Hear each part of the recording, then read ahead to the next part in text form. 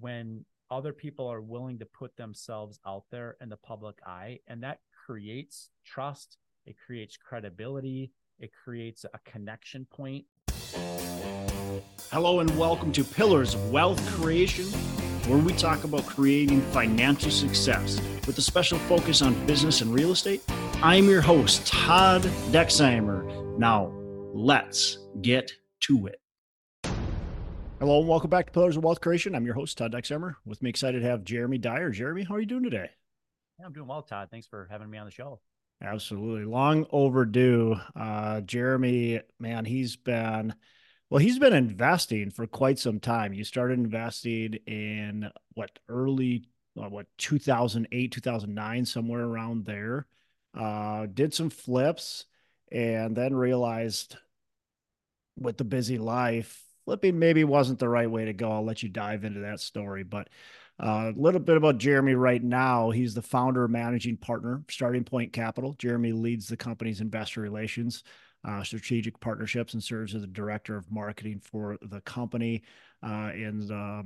Starting Point has been extremely active over the last year plus. I'll let Jeremy fill us in. So, Jeremy, with that said, give our listeners a bit more about your background. Let's talk about how you got into this, and then we'll dive in. Yeah, sounds good. And appreciate that introduction. And you're right, it is a little bit long overdue. I really have you to blame, Todd, for me making that transition from active real estate investing into passive. So I'll kind of start with that. But if you go back 15 years, or so ago, my wife and I, we just frankly got bored a little bit and wanted to have a side hustle. And I've always had a knack for, real estate and certainly an interest in real estate. And my wife really likes interior design work. So, we watched an HGTV, episode of some show 15 years ago, and that sounded super sexy. So we decided to jump in, and we started buying and fixing and flipping houses. And, that was going really well. I learned a lot about the business. My dad just happened to be a general contractor, so he kind of managed, that side of the business. And my wife managed the interiors, and, I wrote the checks. Right. What the challenge that we were having is when we got to 2015, the side hustle business, while it was growing and scaling, it was taking too much of our time. And what I mean by that is, I still lead a professional, day job. I'm still a W-2 earner. We also at that time ended up going from 2 to 4 kids, and their busy schedules, with their weekend activities and evening activities, was just putting us into a position where we really didn't have time to spend, swinging hammers on weekends and, designing interiors of homes and, certainly putting in offers on 50 houses before we get one, kind of a thing. Right. Yeah. So we just got to the point in 2015, where we really kind of screamed mercy and decided to, for me to focus on my day job and grinding it out and crushing my W-2, while stepping away, from actively managing a real estate portfolio, so that we could really spend more time watching our kids grow up. That was really, at the end of the day, it was very much a relationship decision. And I had to make that decision in my life, to really focus on, spending time with my kids and my wife and building out my family, as opposed to, spending a lot of my discretionary time, on actively managing real estate. You were probably able to make more money focusing on your W-2 than you were when you were flipping and doing your W-2 and trying to juggle the kids and the relationships and all that kind of stuff. Is that true, or am I wrong with that?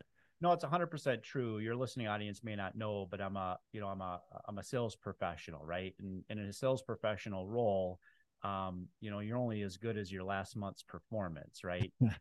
So to your point, you're exactly right. I had to make that decision. I need to focus on my employer. I need to focus on, crushing my quota, month in and month out. And one of the great things about, kind of that transition into being in real estate on the passive side is the more I crushed my day job, the more disposable income I had to then deploy into, that next real estate investment.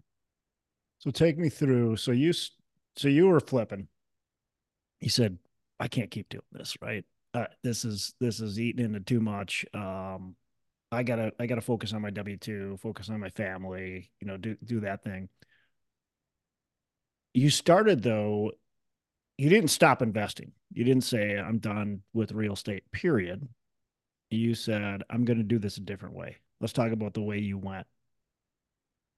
Yeah, the right out of the gates, I took that capital that we had actively deployed into real estate. Once we sold those properties, I deployed it straight into a debt equity fund. I was getting 8 to 12%, um, you know, distributions, on that income.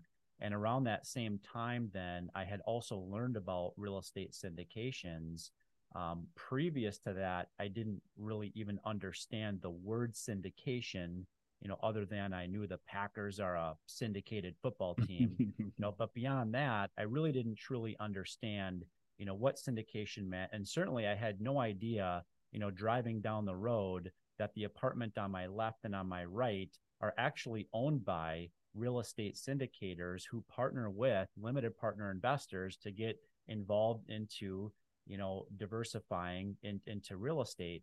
So it was really at that time that I learned what syndication meant. And I will be honest with you, I took the shotgun approach in that first, investment that I made.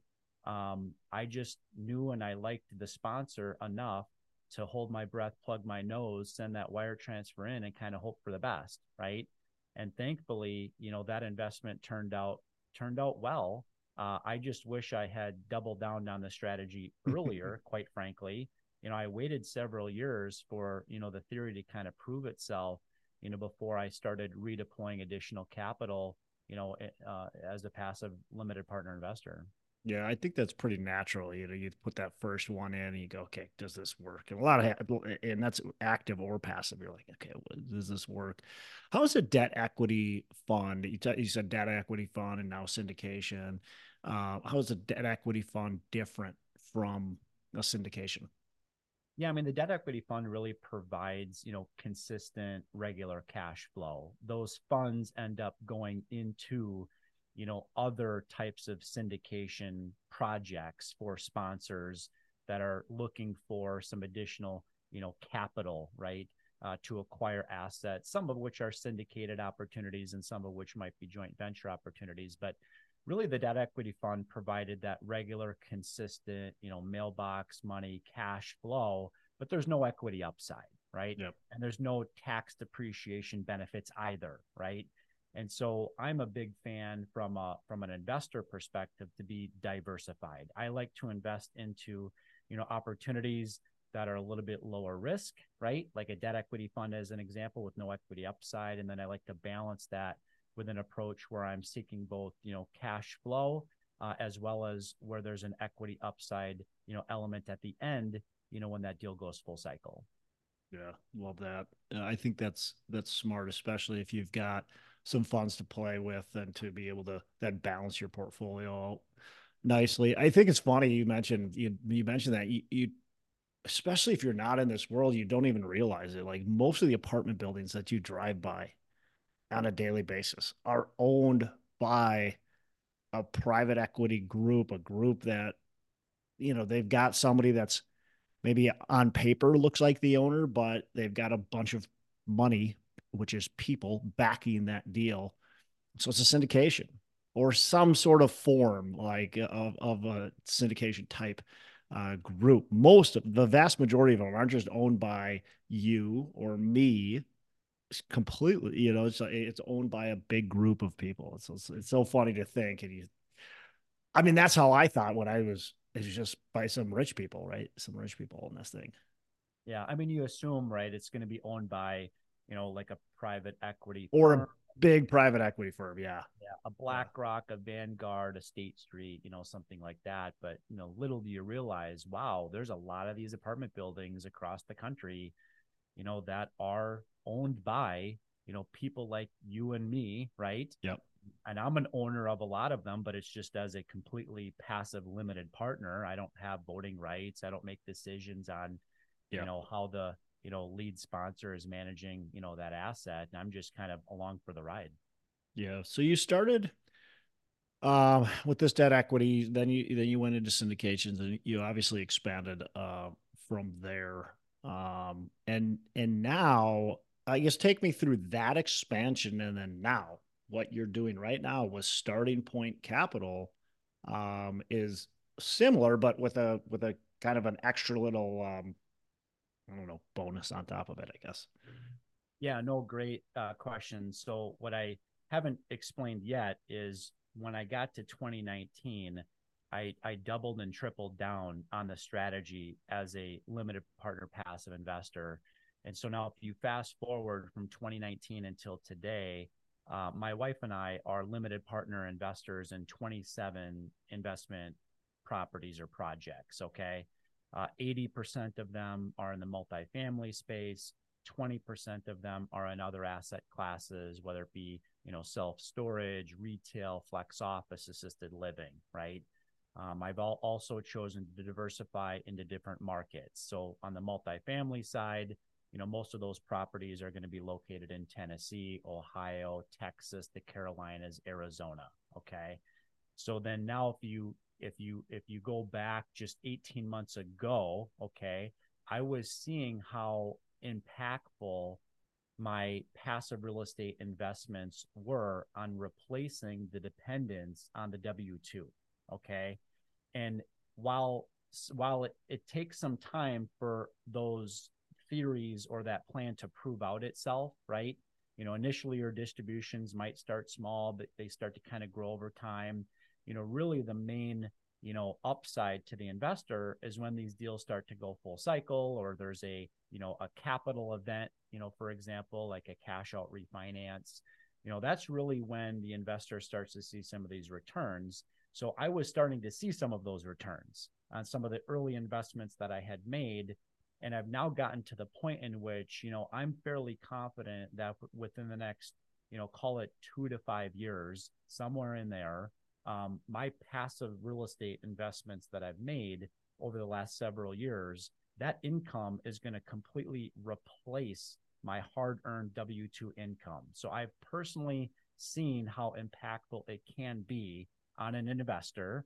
Now, it obviously takes money to make money in this business, Right. which is why I'm dead set on encouraging people to keep crushing your day job. Okay, keep maxing out your earnings, max out your W2s. Find a way to deploy capital, into multiple real estate, opportunities over time. Because once some of those deals come full cycle, they start to compound on one another, and they're tax advantaged, right? Neither you nor I are CPAs or tax professionals, but we can see, how the tax benefit side allow you to really minimize the tax consequences, some of the gains that you're making. So now 18 months ago, I was given the opportunity by someone by the name of Todd Dexheimer. I don't know if you've heard his name before, but Todd gave me the opportunity to help partner along with him on really providing references to investors that are looking to maybe deploy capital for the first time in a real estate syndication. I was hopefully a good reference, for Todd at that time, right? Because I, was able to kind of speak specifically to the impacts and kind of the ins and the outs, from a real limited partner, passive investor perspective.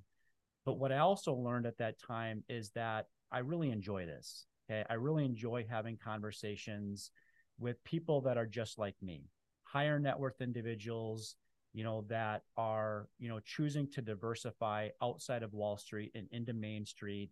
Maybe they're done with kind of that roller coaster emotional, roller coaster of the markets going up and the markets going down. They want to create passive income for themselves. So at that time, I made the decision to start Starting Point Capital. My business is largely an education platform that gives investors the opportunity to partner with us into future investments. So a big part of Starting Point Capital is really educating investors that are not familiar with, just like I wasn't, they weren't familiar with investing passively into a real estate syndication. And that's really the genesis of our company, is to continue to educate people like you and me on the strategy. Yeah, and so Starting Point, what you're doing is because creating a fund, right? Creating a investment vehicle to then invest in these passive deals um, with you, alongside of you. You're still investing in all of these opportunities. Your partners, you guys are investing in these deals, and um, people that you've educated, people that you know are saying, "Hey, yeah, I'd like to invest alongside of you." That's correct, right? Yeah, totally correct. I mean, at the end of the day, like my partners and myself, we're going to invest in these deals regardless if anybody else chooses to partner alongside of us. But the way that we've really created and structured it is through what we call an SPV, a special purpose vehicle, flex fund. And we can dive into some of those details if you like. But one of the one of the main leverage points that we have with the sponsor is our fund then can produce a preferred return, or I should say a better projected return to investors that partner alongside us into the investment.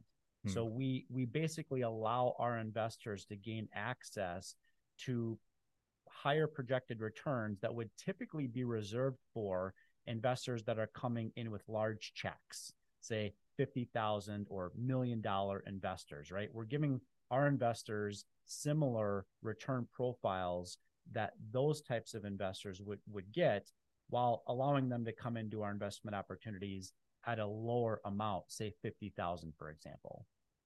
Let me just make sure listeners understand how this works, right? So when you're a general partner and you're raising money, you oftentimes, not always, oftentimes you'll have a couple different share classes. And one of them, your traditional share classes for that investor that can come in for the minimum, 50,000, maybe it's even 25,000, whatever it is, they can come in for that minimum and they can invest. And maybe it's a 70-30 split with the equity. Maybe it's a 7% preferred return.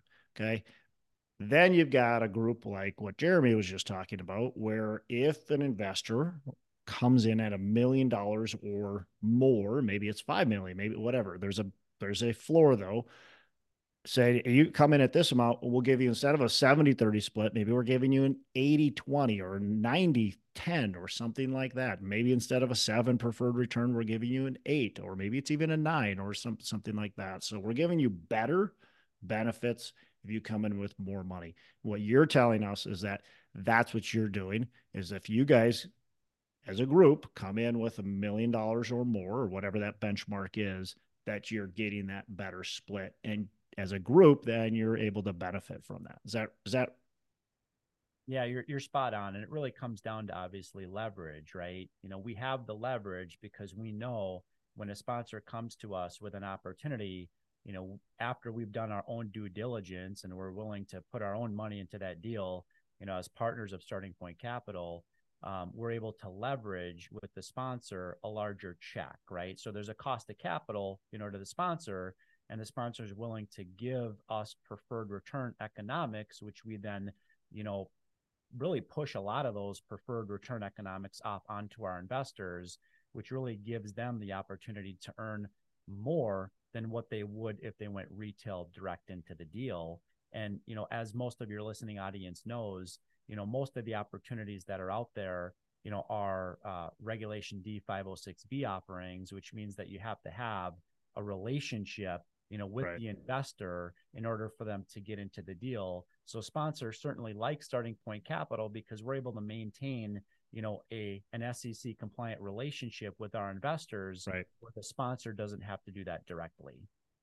Yeah, and so they're getting a couple benefits from you. First of all, they're getting a deal brought to them that they maybe wouldn't otherwise even find, right? They're also getting a deal brought to them that has been pre-vetted by you for whatever that might be worth. By the way, as an investor, you want to make sure that you vet your own deals. Don't if you're listening to this and you're like, yeah, I like what Jeremy says, I'm just going to listen. I'm just going to invest in everything he invests in. Don't be stupid, right? I think Jeremy's a smart guy, but you want to make sure that you check too. But at least you've got somebody else's eyes that have been on it, that has approved it. And you go, okay, somebody else likes this deal. I trust this guy. Now I get to take my own look at it. So you've got a pre vetted deal. And then the last thing is you potentially have some better returns than if you just put your money directly into that deal. Yeah, you're exactly right. And that's one of the things we encourage all of our investors to do is listen, before you invest into one of our deals, invest in yourself first. Okay. Mm, Well, what does that mean? Learn about right, the due diligence process, learn about the underwriting process, right. learn about all the assumptions the sponsor uses to come up with their internal rate of return and their equity multiple. Ask questions, right? All of that is incredibly important, for really all investors, both those that are experienced and non-experienced, to really ask those questions. And quite frankly, if you don't have an opportunity that comes with a sponsor that's not encouraging you to invest in your own education, then you might want to think twice about investing with them. Yeah. Yeah, I couldn't agree more. One thing that we make sure we do is anybody that's new, we're going to give them kind of a new investor packet. I know you do the same thing. Yours probably looks different than mine, but you're telling these are the things you want your investors to look at and learn about. And we've got blogs, we've got all kinds of resources that we send them, and we also have our previous deals that they can look at, take a look at. I think that's really important to look at previous deals that have happened. You can't invest in those deals, are already done, but at least you can see what's being offered and you can look and you can start to get to know the numbers. That way, when that next deal does come to you, it's not just like, I don't even know what this thing is even. So you want to, for sure, you want to educate yourself. One thing that I think is awesome that you're doing, um, is really bringing that to the forefront, right? Making that's really important to you, is making sure that they're educated. And I think that's really, it helps your investors a lot. No, absolutely. So what what does it take, Jeremy, to for those who want to raise money or are wondering what does it take to raise millions of dollars? Because not everybody can do it. You and I know people that have wanted to raise money or want to raise money and struggle with it or can't do it at all. And then there's others that it seems like it's just so easy. Like, is there a magic formula or a secret sauce? Great question, and I get that question a lot. For your listening audience that doesn't know me, I not putting a feather in my cap, but what I would say is I kind of feel like I could be the capital raising rookie of the year because I've really only been at this for a year or so. Okay. Yep. We've been able to raise literally tens of millions of dollars from hundreds of investors now, we can say, okay, in a year's time period. And what Yeah, I would which is tell remarkable, by the way. Like that most people, if you ask them what they raised in their first year, it's under 2 million. But well, most people it's probably under a million, and a lot of people it's under 500,000. Yeah, no, and I know that, and I hear from those individuals on an almost daily basis because they want to know the question that you just asked me, and what's the secret sauce? Okay. The secret sauce for me specifically has been all about my reputation. Okay. A reputation that I didn't create in days, months, but literally not just years, but decades. Okay. Mm-hmm. So it's been relatively, I would say, easier for me to raise capital from people that already have known me, have liked me, and have trusted me for decades. So, and a lot of that comes down to me continually trying to become a better version of myself. So I've really always taken it upon myself in my professional job and in my personal life to really continually level up my game, right? Continually, work to expand my network, continue to find ways to provide value to others, right? To continue to crush my professional day job. So there's all kinds of things that go into that, right? The other side of it is really the best time to raise capital in this game is when you don't need it, right? So I find ways to continue to use a drip marketing type of a strategy to continue to stay relevant, to continue to stay in front of people that are part of my personal and professional network, so that in the future, if I provide value in the future, when I have an opportunity available, those Mm-hmm. investors or those individuals are then more likely to partner with me. The other side of that, which I think is a bit of a challenge for a lot of folks that are looking to raise capital, is they're not willing to put themselves out there. Okay. when I mean, what I mean, but when I say that is putting yourself out there on social channels, whether it be, LinkedIn or Instagram or whatever your, social media flavor channel is, right? There's unfortunately in this space, not a lot of people that want to put themselves out there. Okay. Yep. Record a video of them talking about something that provides value to their audience, taking a picture of themselves and providing a write up of something, a lesson learned, this week or this month. Right. And I think that people really resonate when other people are willing to put themselves out there in the public eye, and that creates trust. It creates credibility. It creates a connection point, on a human level with the other individual. And when you do that with people, they're more willing to want to work with you. And really, quite frankly, they want to learn more about what you're up to, right? And when they learn about what you're up to, that gives you it gives you that opportunity then to further educate them, and then ultimately give them that opportunity to partner with you on a future investment opportunity. What's your favorite social platform? LinkedIn is the playground. Yeah. Yeah. I think LinkedIn is way underutilized. And I think it's just starting to become thought of by more and more people. But LinkedIn is so underutilized. Obviously, podcasts are great as well.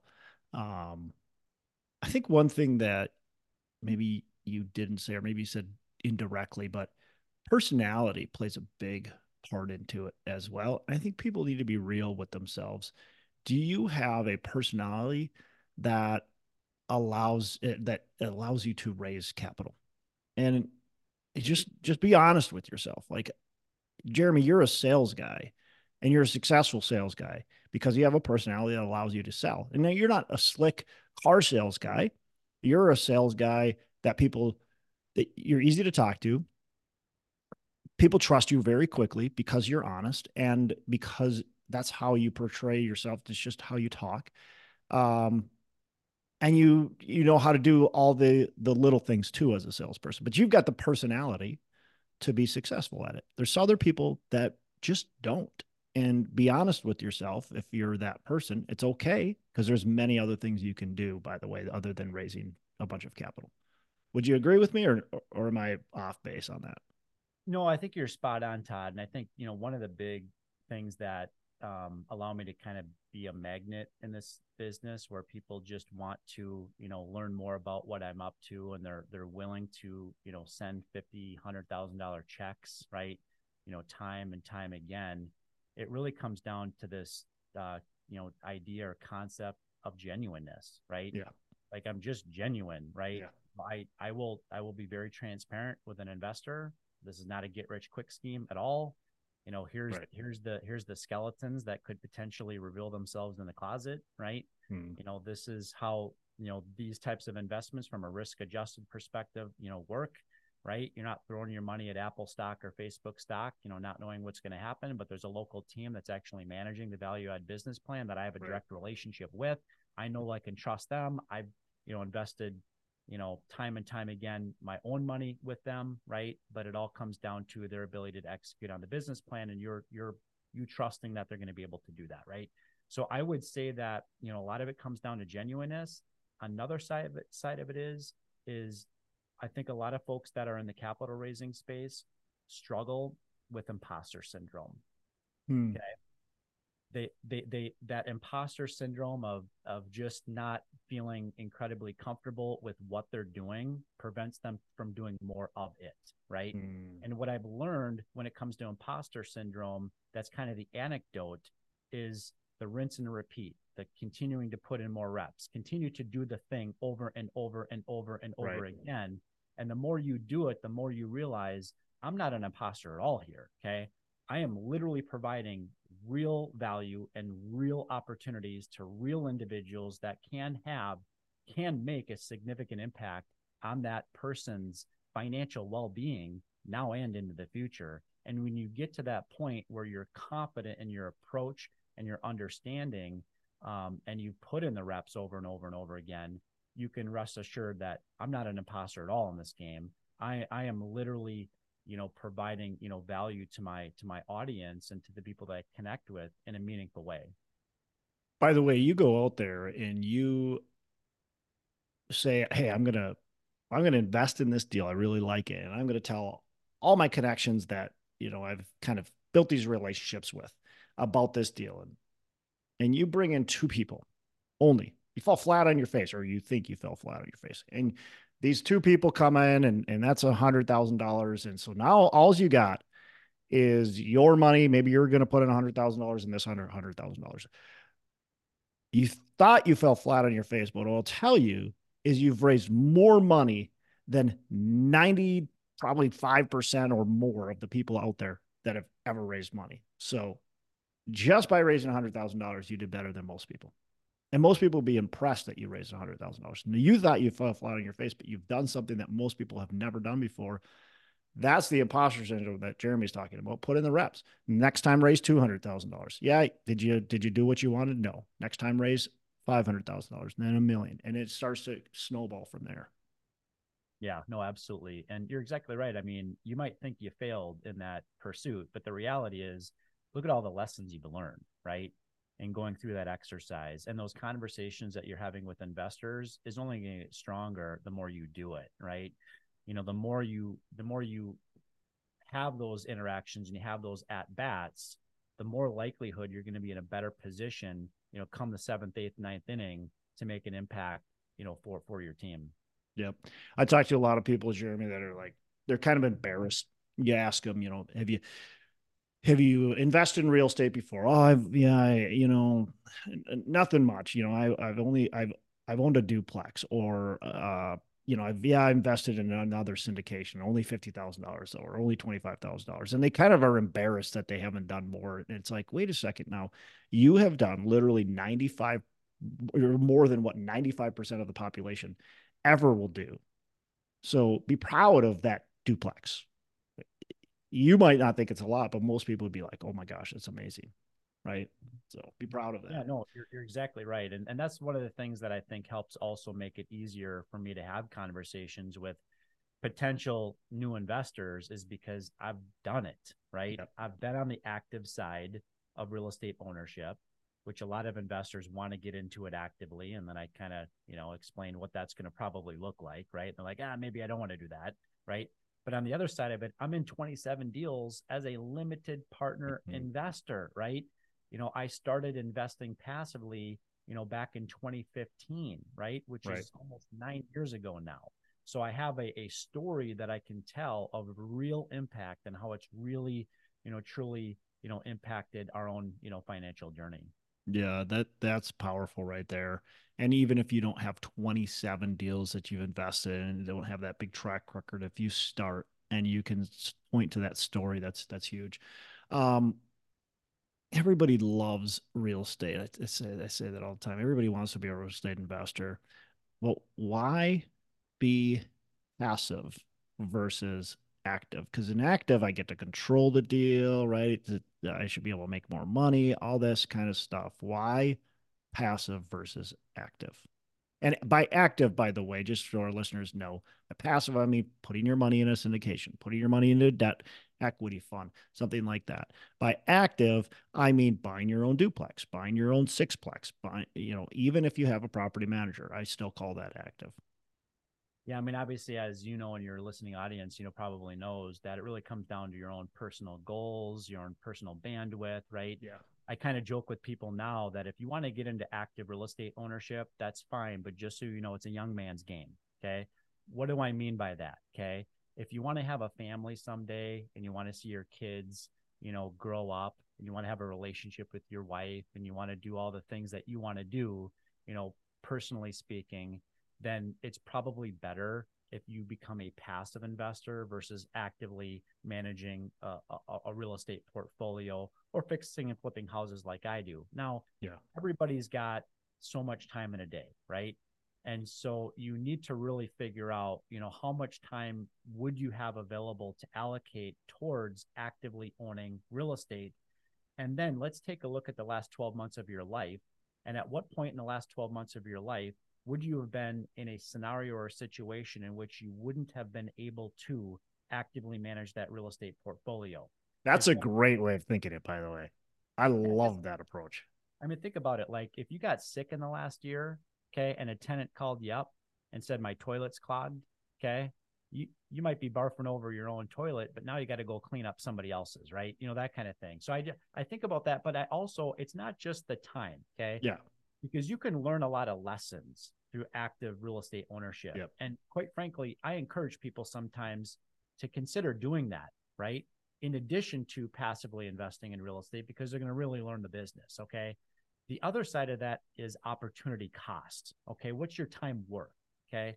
And what would be the opportunity cost of instead of putting $50,000 into grandma's house down the road, fixing and flipping and renting it out, what would be the opportunity cost of instead putting that $50,000 into a passive real estate investment? You know, what would the returns and the risk, you know, look like? So you really have to weigh that out as an investor to determine what's right for you. But in full disclosure, my son's 17 years old. Okay. He's going to be going to college in a couple of years. He's not going to rent. Okay. And he's not living at home either. Okay. Yep. What's he going to do? He's going to house hack, right? Yep. We're going to find a house for him to buy and rent out a couple of rooms in there and get his buddies to pay his mortgage, right? So but it's a young man's game. But he's young. He's got time, and it's going to learn. He's going to learn a ton of skills. By the way, he's going to learn what he likes and doesn't like about it. That's a super valuable lesson. I agree. There's never a either or, right? It's what fits you, what fits your lifestyle. If you're going to be active, understand it's a business and treat it like a business. If you're going to be passive, you don't have the control, but you have the time. Right. So love it. You've done 27 deals. You've probably learned a thing or two that our listeners just don't know. What are your top, maybe 3 to 5 lessons you've learned that you can pass down to our listeners? Yeah, I don't know if I can come up with 3 to 5, but let me come up with a couple of them that I think are really important. Okay. And that is don't chase after the IRR. Okay. I would much rather, now that I know what I know now, I would much rather really truly spend time, vetting out the opportunity, challenging the assumptions, Yep. okay, that the sponsor made, during their due diligence and in their underwriting. Okay. There are some very simple assumptions that you can challenge as a limited partner investor as you pour through the financials and the underwriting. Okay. Simple things like expected, exit cap rate as an example, wage growth in that market, job growth, job diversification, loss to lease, which is oftentimes brought up a lot, in an investor presentation, really challenge those competitive assets in that market that maybe are already repositioned or their new product. Will the sponsor successfully be able to burn off that loss to lease, during that value add business plan or not, right? The other lesson that I would say, which I'm thankful that we deployed right away, and that is really a diversification. Okay. I regularly have investors that will come to me and they'll say, hey, Jeremy, I've got, $500,000 sitting in an old IRA from my old employer, and I'm going to self-direct that into your next investment opportunity. And I say, while I would be really appreciative of you putting $500,000 into my next deal, let's pump the brakes. Maybe let's consider doing, 5 different deals at $100K each, or 10 deals at $50K each, right? Let's put that money in multiple different markets for diversification reasons, maybe even different asset classes. Yeah, I had an interview with a guy. This was several years ago, and he had several multifamily investments. I think it was like 12, and 2 or 3 of them went completely sideways and lost all of his investors' money on those. I think it was 2 deals. And he said, what really sucks is those investors lost all their money. But he said the investors that invested in all 12 of my deals, they weren't happy, right? But it didn't bother them that much because they lost the 50K on that one, but on all the other ones, they doubled their money. Yeah. Yeah. So if you've got the resources, I agree to diversify. And I say the same thing. I get people that are really excited about putting money into, they want to put three, four, $500,000 in a deal. I'm like, wait a second, let's spread that out. It makes a lot more sense. Yeah. I mean, your financial advisor is going to tell you to diversify. Your financial advisor is going to tell you to, invest at all different, stages of the cycle, right? Yep. For dollar cost averaging, right? You can use those same strategies when it comes to real estate investing. And 100%. the reality is none of us have a crystal ball. Okay. So we don't know what exit cap rates are going to be in 5 years. We don't know. Okay. We have projections. We can make some assumptions, right? That kind of thing. But at the end of the day, we don't know. But I am very confident in taking the strategy of dollar cost averaging, diversifying, income into multiple investment opportunities. I'm also a big fan of making investments at all different stages of the economic cycle. Yep. Okay. The reality is, and you know this full well, back in 2016, 17, 18, 19, everybody thought a recession was months away, Oh yeah. right? Well, if you chose not to invest in real estate in 16 through 19, you missed out on a huge run up, right? Yep. And so that's why I'm a big fan of, not putting all my eggs in one basket, diversifying those investments over time. And the beauty of investments that I made 5 years ago, once they start to eventually come full cycle, right? Not only am I deploying that original capital into the next deal, but I'm also deploying those profits as well. So you Right. can definitely see how that compounding effect can make a huge impact. Yeah. Love that. Love that. Jeremy, I got a couple last questions. I want to pivot here. A couple last questions before we wrap up. What's a favorite book you can recommend to our listeners? Yeah, I've got a couple of them. I really like The Psychology of Money by That's a Morgan great Housel. book. Yeah, I'm a huge fan of that book. Both my 15 and 17-year-olds have read that book. I'm a huge fan of the Hands Off Investor book by Brian Burke. In fact, I oftentimes will challenge potential new investors to read that book before they decide to invest, with us into a future opportunity because, that book is jam packed with, a dozen hours of what are real estate syndications, right? What are sponsors, what are LPs, GPs, IRRs, there's lots of acronyms that we can throw at investors, right? Yeah. That book just does a great thorough job, of really explaining, all the intricacies of real estate syndications and investing, passively. And then I would say maybe the last one, I know this kind of gets thrown out probably on your show a lot as it does mine, the Purple Book, right? The Rich Dad, Poor Dad book. Just this Christmas, I bought my boys Cash Flow, which is a board game by Robert Kiyosaki. And I think his wife was involved in the creation of that board game. But my kids can't stop playing that game. Like every night, We're coming over and we're gonna have a board game night with the kids. so many lessons learned in that book, Todd. I wish I had the opportunity to play that board game like 20 years ago. Yeah, right. I think things would have looked a little bit different, but so glad my kids have that opportunity. Yeah, that's great. What are your Jeremy? What are your three pillars of wealth creation? Yeah, I would say relationships matter. Mhm. That's got to be number one for me. And it's not just relationships with, people that are outside your family, but get your own house in order. I'm a really big fan of investing in relationships, whether it be with my wife, with my kids, with my neighbors, with others. Relationships are very important to me. One of the pillars that we brought up before, there's obviously the diversification, side to investing.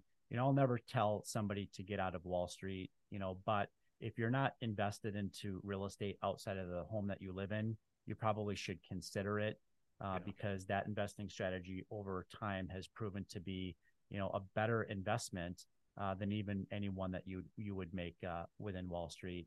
And then, I'd say the last pillar is really, my faith. That's really my kind of my guiding compass. I'm a man of faith, and so that conducts itself in how I relate with other people, right? In terms of the decisions that I make, knowing that that my faith and relationship in God is really my compass and life in general. Awesome. Love it. What did we miss? Anything? Oh, Todd, you and I both know. So your listening audience doesn't know this about you and I, but Todd and I get together every so often, and we could literally talk for days without Yeah. stopping. Like 5 or 6 episodes we'd probably have to chunk this up into, but that's okay. Jeremy, how can our listeners get in touch with you, learn more about what you got going on? Yeah, thank you for asking. So I'm fairly active on LinkedIn. You can find me there under Jeremy Dyer. I also host a podcast that produces 2 episodes per week called The Freedom Point. And then thirdly, you're welcome to check out our website at startingpointcapital.com. Again, startingpointcapital.com. Awesome. We'll throw that in the show notes. Jeremy, really appreciate it, man.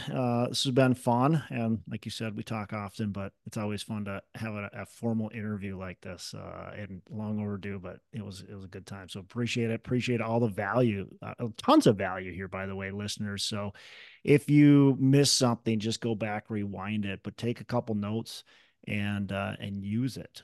Take what Jeremy said and apply it to your life.